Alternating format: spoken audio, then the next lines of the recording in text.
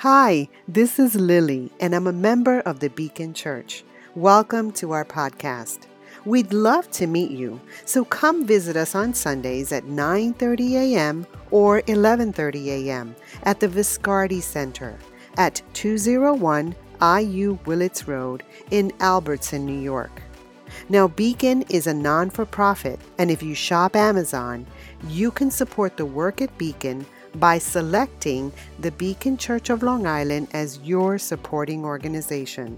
And a small portion of every purchase will help move our work forward. Remember to shop at smile.amazon.com and select the Beacon Church of Long Island as your supporting organization. Thank you and hope to see you soon. Well, good morning, everybody. So glad you're here for our ongoing series in the Gospel of Mark called On the Move. And today we're going to be looking at Mark chapter 3 and Mark chapter 5. You know, if you look around the culture of our day, our movies, our books, superheroes and superpowers have never been more popular than they are right now. I mean, from Jedis to wizards, from mutants to Avengers, from aliens to supernatural abilities, these themes and characters dominate the stories that people love. In fact, if you look at the decade that just finished, 2010 to 2019, 8 out of the top 10 grossing movies featured those characters prominently. These were the dominant storylines of the past 10 years. The other 2 movies that weren't kind of supernatural, well, they were talking, singing jungle animals, and dinosaurs brought back to life. So, not exactly nonfiction. We love this idea that there's a power, there's something out there, there's something that's strong, there's a force, or there's something that ties it all together. We love it in movies, we love it in books, we love it in shows. But have you ever wondered, where did all these stories come from? And this idea is not a new one. That there are people of great renown, whether they would be warriors, whether they would be the gods of Olympus, whether they're the signs of the zodiac in the sky. You can go as far back in history as you can find, and you will see that there always have been these characters, these great men and women of renown. Where do these stories come from? Where did they start? Is it simply like a shared collective imagination that people throughout the world and throughout all time have had similar thoughts and similar imaginations? Or are there some origin stories behind it all? Are there some old stories that people think all the way back to, stories that were passed down from generation to generation that people say, yes, there is something like that that is out there? Because see, we love this idea of the supernatural in our movies and in our books. But if you start to bring it into our Bible, people start to get a little bit uncomfortable. And I think we love the idea of heaven. There's a beautiful place to go when you die. I think we love the idea of a good father. It's who he is. It's who he is. I think we love the idea that there are these angels that work for God and they're working on his behalf and they're doing good in the world and they're doing good on behalf of us. I think most people collectively really love that. What we don't love is thinking about, well, if there's a heaven, then there might be a hell, which would be a terrible place. If there's God, then there's probably the chief enemy of God. And if there are angels who are good, then there must be angels who are bad. And it gets to be a little bit uncomfortable, a little bit awkward, because no one really wants to think and talk about that. Well, I have exciting news for you, because today we're going to think and talk about that.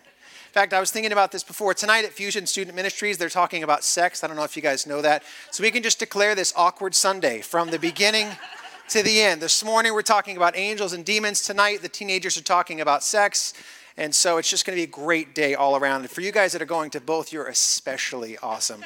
I'm proud of you guys. I forgot to make this joke in the first service, though, so you get special treatment here. Say it in the rehearsal. I mean, first service. Whatever, practice wrong.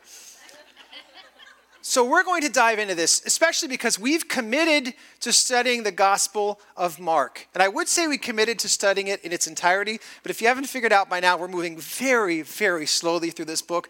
We might finish by the time my kids are in college. I don't really know. But we're moving slowly through this. And we're going to talk today because this theme has been featured dominantly in the Gospel of Mark. We've already seen it in chapter 1. Today we're going to see it in chapter 3. Chapter 5. In fact, I taught on Mark chapter 1, and when we got to this section about the impure spirits, you probably don't remember it because I totally skipped it. Because I was like, I don't think people want to hear about this. But I'm convicted to say that we really should talk about this. I was talking to my wife this week.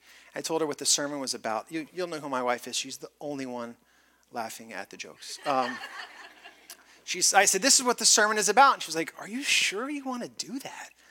But we've committed to say, we want to teach the whole Gospel of Mark. And so today, we're going to dive deep into the idea of the supernatural. So if you would, turn to Mark chapter 3. We're going to, like I said, read most of Mark 3 and most of Mark 5. And a brief mention on Mark 4 as well. So what's happening here is the thread of the supernatural actually extends throughout the entire Bible. It starts in the Garden of Eden. It's mentioned quite a bit in the flood, which is soon after. It's mentioned in the Tower of Babel. It's mentioned at the book of Exodus and Mount Sinai that there are kind of other realms and other beings. Certainly in the life of Jesus, like we're going to see. The letters of Paul and others talk quite a bit about the prince of the powers of the air, being blessed in the heavenly blessings. And then the book of Revelation talks a lot about this idea. In fact, it's in Ephesians where Paul calls kind of this unseen realm, he calls it the heavenly realms. And so I think for today, that's the best way we can talk about it, that there's a heavenly realm, which is that which is unseen to us. Then there's the earthly realm. There's nothing special about calling them realms. It's just kind of a way to sort of keep track of what we're talking about, one part to another. All right, so this is Mark chapter 3. We're beginning in verse 7. Jesus withdrew with his disciples to the lake. That's my kind of guy. And a large crowd from Galilee followed. When they heard about all he was doing, many people came to him from Judea, Jerusalem, Idumea, and the regions across the Jordan around Tyre and Sidon. I know the geography is lost on us. That's a long ways. It's all the way from the water into Lebanon. Big region, okay? Because of the crowd, he told his disciples to have a small boat ready for him to keep the people from crowding him. For he had healed many so that those with diseases were pushing forward to touch him. Now listen.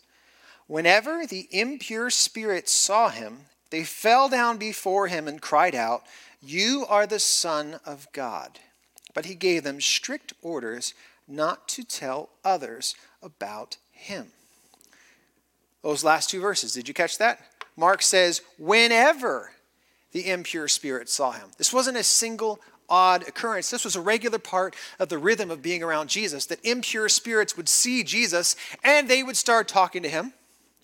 And Jesus would talk back. Is this totally weird? Yes, it is.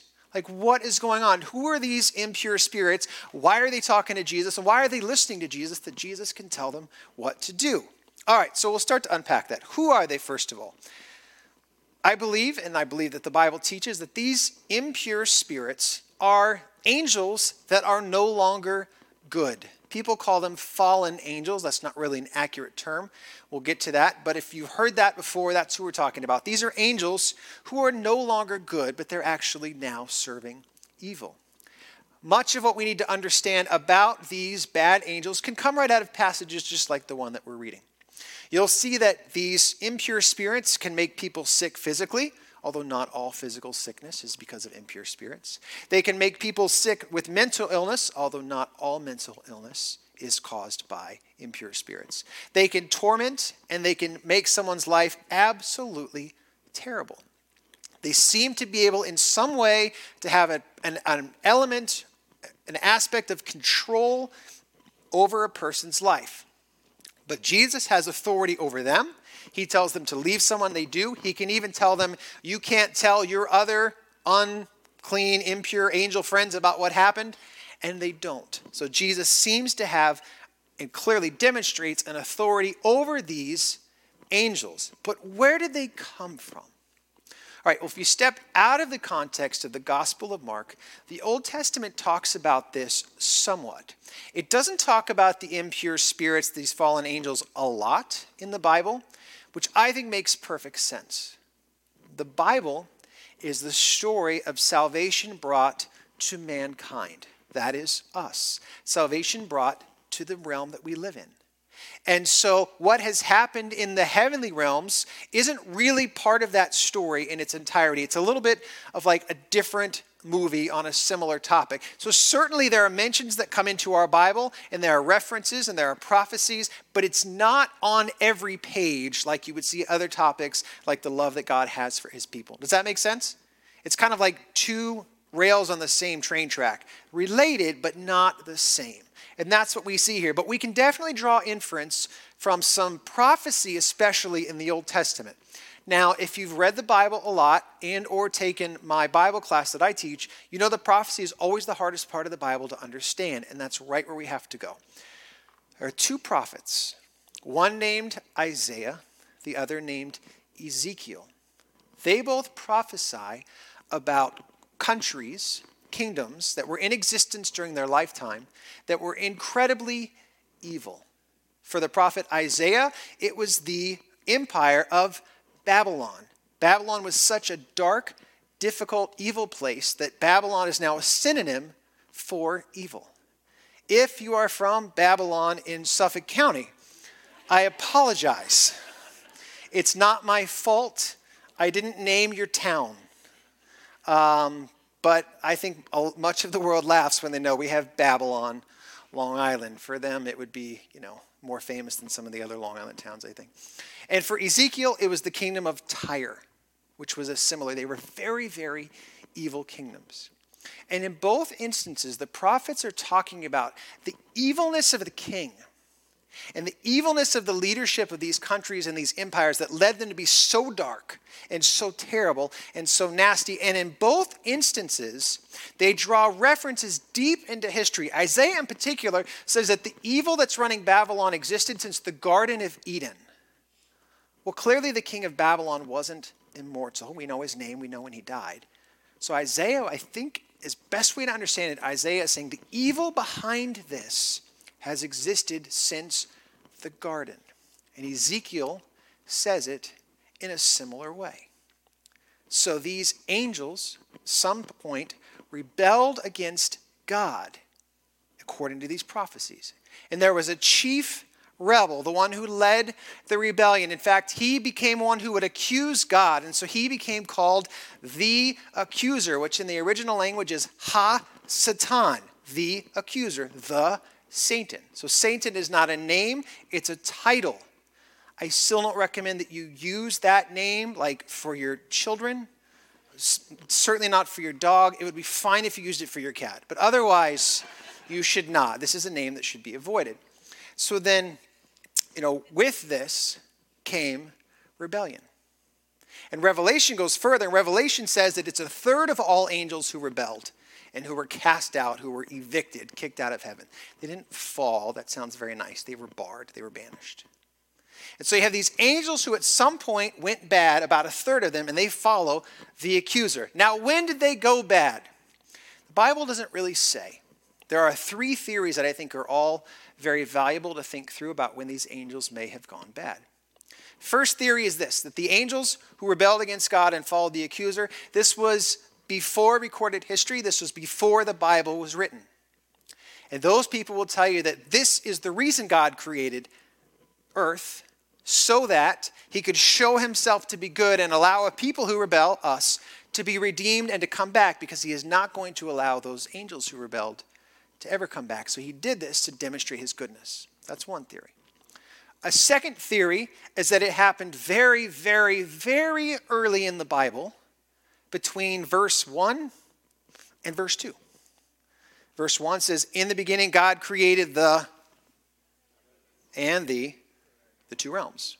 What's the next verse? The earth only was formless and void. So they will tell you there seems to be a gap there, because we went from talking about the two realms to suddenly focusing on the earth, and maybe there's a gap between those two verses for some amount of time. This could have been the time when the angels fell and there became rebellion in the heavenly realms. Or the third theory is that essentially mankind and the heavenly realm had rebellion at about the same time. because both realms existed together in the Garden of Eden. That's why the serpent was there. And then the serpent said, when God said this, I think maybe he wasn't telling the truth.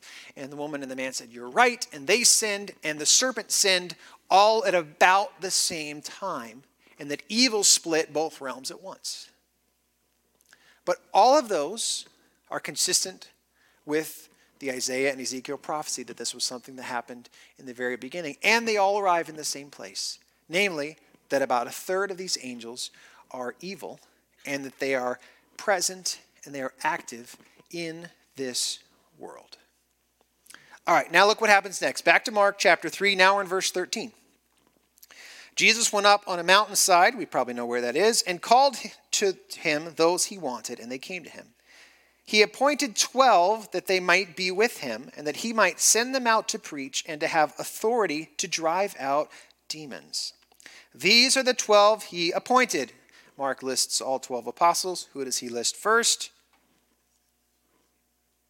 Peter. You know why, right? This is Peter's witness through Mark, right? Good. Verse 20. This is where it gets crazy. Then Jesus entered a house, and again a crowd gathered, so that he and his disciples were not even able to eat. When his family heard about this, they went to take charge of him, for they said, he is out of his mind. And the teachers of the law who came down from Jerusalem said, he is possessed by Beelzebul. By the prince of demons, he is driving out demons. All right, so Jesus' power over these spirits is causing quite a stir. It's one of the reasons that Mark points to that there are so many people around and there's so much activity happening. And there were two responses that immediately came up. The first response came from his family, and the text seems to indicate this is his actual family, meaning like Mary was there and some of her other children that she had after Jesus. For example, the New Testament book of James is written by a half-brother of Jesus, so James may have been there. And they were worried about Jesus because he's talking to these unseen spirits, and what they essentially said was, Jesus is not well. They were very concerned. Like, this isn't normal. He's talking to things that aren't seen. They're talking back. We're not really sure. I mean, the way that it's recorded in the NIV is, he is out of his mind. They're saying this doesn't seem to be working. Teachers of the law, they take it much further. They say, no. Jesus is evil. That what's going on here is Jesus himself, by demonstrating that he's speaking to these spirits, he himself is evil. Jesus chooses to address the second reaction first. He addresses the first one kind of at the end of the chapter, but he really focuses on the second one. And he puts up two principal arguments, and you can read them, they're right in Mark. First, Jesus starts with logic, just straight up debate. He says, wait a minute, you're saying I'm evil, but I'm fighting against evil. I can't be evil if I'm defeating evil, because evil wouldn't fight against evil. That doesn't make any sense. You're like, actually, it's pretty smart, Jesus. It's not your first day. Like, all right, good job. But then Jesus doesn't stick with logic. He goes to theology. And Jesus says this, truly I tell you, people can be forgiven all their sins and every slander they utter.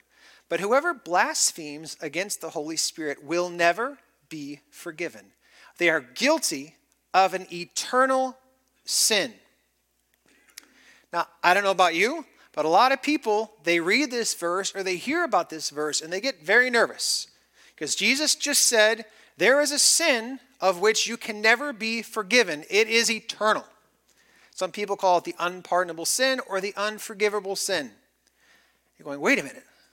There's a sin that can't be forgiven? I feel like this should be made a little bit more clear. Like, maybe it should be on the cover. Maybe it should be like on the box. Maybe it should be a footnote on every page. By the way, there is one sin you should never commit because you can never be forgiven of this one. I was in youth group just like you guys, and I remember the first time I heard about this, I was like, oh no, there is a sin that can't be forgiven. What if I did it? This is really, really bad news. And it seems to contradict the message of the Bible that there is a sin that can't be forgiven. What is Jesus talking about? I think the best way to understand it is this. Remember, we have these two reactions to seeing Jesus' authority in the unseen realm so far. One that says Jesus is not well. The other that says Jesus is evil. If you hold to reaction number 2 as your defining statement about who you believe Jesus is, that is the unforgivable sin. To declare that Jesus, God, the Holy Spirit, the God of the Trinity, is evil is the unforgivable sin. Why? Is it because Jesus is like a little bit sensitive and he's like, listen, this name calling, it's too much, and so I'm going to have to banish you now because you called me a name that I don't like? Not at all. Jesus is a big boy. He can handle a lot, much more than you can throw at him. It's not that. Think about this. If you forever permanently declare and decide that Jesus is evil, you personally have rejected the only salvation door that has ever been opened to you. You have said the only way to be forgiven, the only way to be redeemed, the only way to be made right, no, that is evil. And so the reason that sin is unforgivable is you then, the holder of that opinion, have forever turned away from the only source of forgiveness that's lasting and real. And by shutting that gate yourself, you are declaring your own sin to be unforgivable. Now, a fair question is, can you feel this way and change your mind? My opinion is yes. And my example would be the Apostle Paul, because it was once his life's mission to kill Christians and to force them to blaspheme against Jesus, that Jesus was evil. That was Paul's mission in life until he was converted and wrote half the New Testament. So I think that the reason this is unforgivable is if a person camps out here and declares for life, Jesus, God, the Holy Spirit is evil, then that sin can never be forgiven. Does that make sense? If it doesn't make sense, I would love to talk to you about this more. Just send me an email. My email address is robert@beacon.church. Send me an email. Make it really long, detailed if you could. Lots of arguments and rebuttals. I love long emails. Just send that over to me, and I'll write you back the same day, probably same hour, honestly. All right? Okay. So, but here's the thing about Jesus' statement. The important part is not the second half. The important part is the first half. He says, truly I tell you, people can be forgiven all their sins and every slander they utter. Every sin, every comment, every snarky remark, every stupid thing you've said in a sermon. Well, that's mine. It all can be forgiven. Every sin. That's the important thing. And by the way, who was Jesus speaking to? Remember? Teachers of the law who said, Jesus is evil, we need to kill him. He was making a very specific point to a very specific audience. All right, so moving on. Then we see the end of Mark 3. Then we have Mark chapter 4. Mark chapter 4 is incredible. Jesus steps into that boat and he tells amazing, amazing parables. You should definitely read it. All right, Mark chapter 5. Can you tell? I'm trying to brag that I covered 3 chapters in one day. That's the best Mark 4 sermon you're ever going to hear. All right, Mark 5. Here, Mark tells a long story. This is not like Mark. We've been talking about this all month long. Mark is quick. He keeps the action moving. He uses as few words as possible every single time. He's totally my kind of guy. Suddenly, he tells a long story full of details. This matters. Mark is saying in every way he can think of, this is incredibly important. You should read it. So I'm going to read to you this whole story from Mark 5, uninterrupted, without comment. Mark 5, chapter 1. They went across the lake to the region of the Gerasenes. When Jesus got out of the boat, a man with an impure spirit came from the tombs to meet him. This man lived in the tombs, and no one could bind him anymore, not even with a chain, for he had often been chained hand and foot. But he tore the chains apart and broke the irons on his feet. No one was strong enough to subdue him.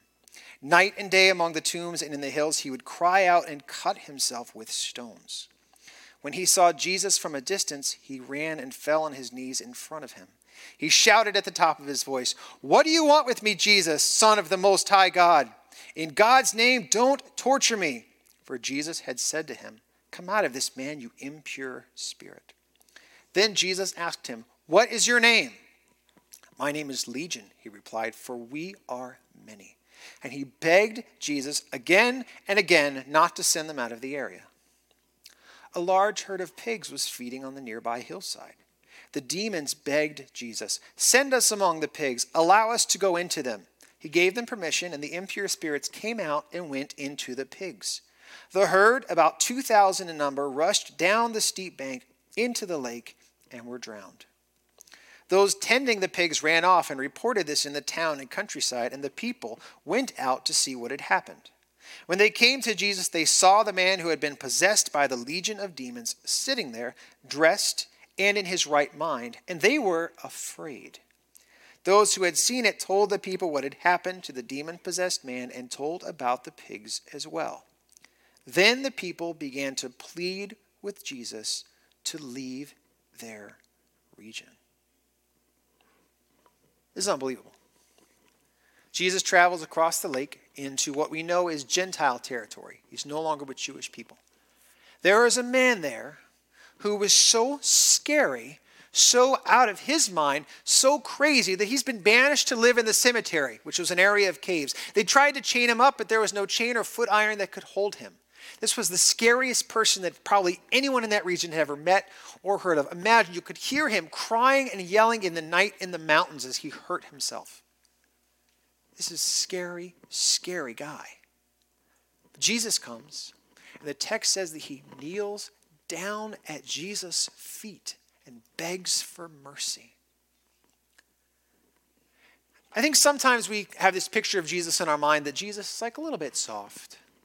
You know, Jesus loves to hold the baby lamb. Jesus loves to hold the little baby. Jesus looks like Ewan McGregor from Star Wars. You know this meme, right? I hope you do. That is Ewan McGregor from Star Wars. But we have this picture of Jesus being so sweet and so kind. He's like a little bit curlier than Fabio and just as good looking. And I'm not saying that's wrong. I don't think Jesus was nearly this white, I got to be honest with you.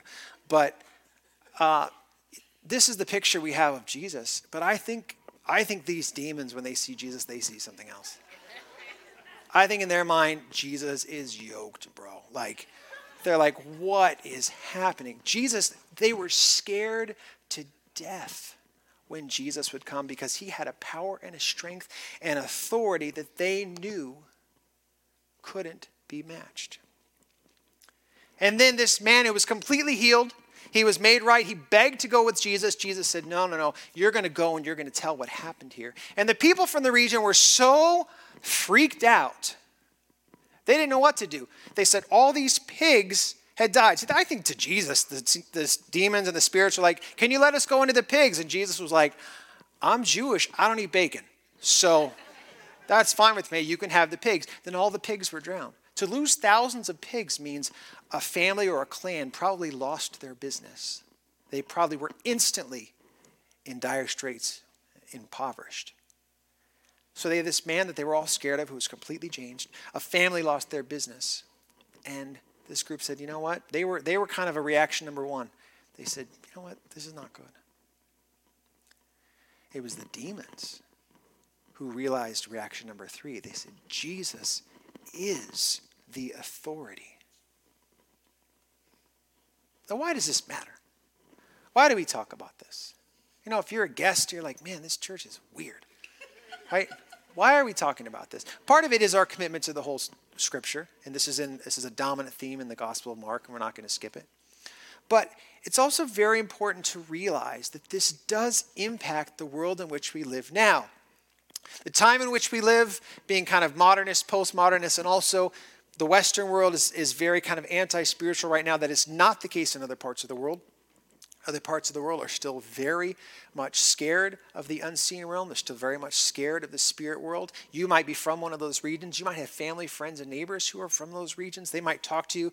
You know, their house is haunted, and they ask you, can a house be haunted? What do you say? I mean, this happens. This is real things that go on in our neighborhoods every day. So we can know, I think, three things. The first is this: you do have an active enemy. When you mess up, when you go the wrong way, it's not just you wandering off. There are enemies working against you, hoping that you will sin, hoping that you will defile yourself, hoping that you will fail at the mission of God. They create opportunities for you to fail. They suggest in ways that you should fail. Now, I don't think you should cower in fear, and we're going to get to that. I don't think you should be like supernaturally obsessed, but there is an enemy, and that enemy has help in working against you. You have active enemies, but two, you have God's protection.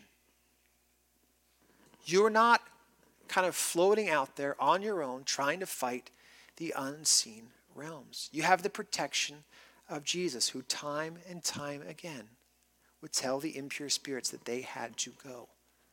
Because you're not simply protected, but remember we read in Mark 3, Jesus appointed the apostles that they might be with him, that he might send them out to preach, and they would have authority to drive out demons. Jesus said that we would do things even greater than he did. I don't usually preach that sermon because I don't really understand how that could be possible. But Jesus talks about an inauguration and a sending out. And this is an authority that has been given to you. And this is part of the message of the Bible, that we've been given every blessing in the heavenly realms. But there's a prince of the powers of the air who works against us. And it is our mission in life to come alongside what God is doing, and through prayer and through ministry to fight against this unseen realm. So I'm going to invite the band to come up. They're going to lead us through the end of the service. And as they do, as we just kind of take a moment for reflection and prayer, you can start to ask yourself, that most of the time in Mark it's translated as an impure spirit. Where are those parts of our life that we're starting to see some of that impurity, starting to see some of that temptation? Where are the parts of our life that we're not really shining the light of the gospel deep enough into our hearts and into our souls, and we allow instead the impurity of an issue or of a temptation or of a sin to start to take root in our heart? Because that is the foothold that the enemy looks for in drawing you away from God and off of his mission. And so I hope you're reading Mark on your own, and as you read it at home, as you encounter these impure spirits over and over, think, what is the impure spirit that I'm starting to allow into my life, starting to allow into my heart, starting to allow into my mind? And then pray that God would meet you there in a spirit of repentance and purity. So why don't we pray? God, we stand here this afternoon and we study your word, and we're always enamored with its depth and its meaning. And it goes beyond sometimes what we fully understand, but we have a trust in you. We know that what you do is good and what you say is good. So I ask, God, that you would continue to enlighten us to the world that to us is unseen and is foreign, but to you is known. Protect us, keep us safe, and send us out into the battlefield for your mission in the way that you've prepared for us to do. And so we pray this in the name of Jesus.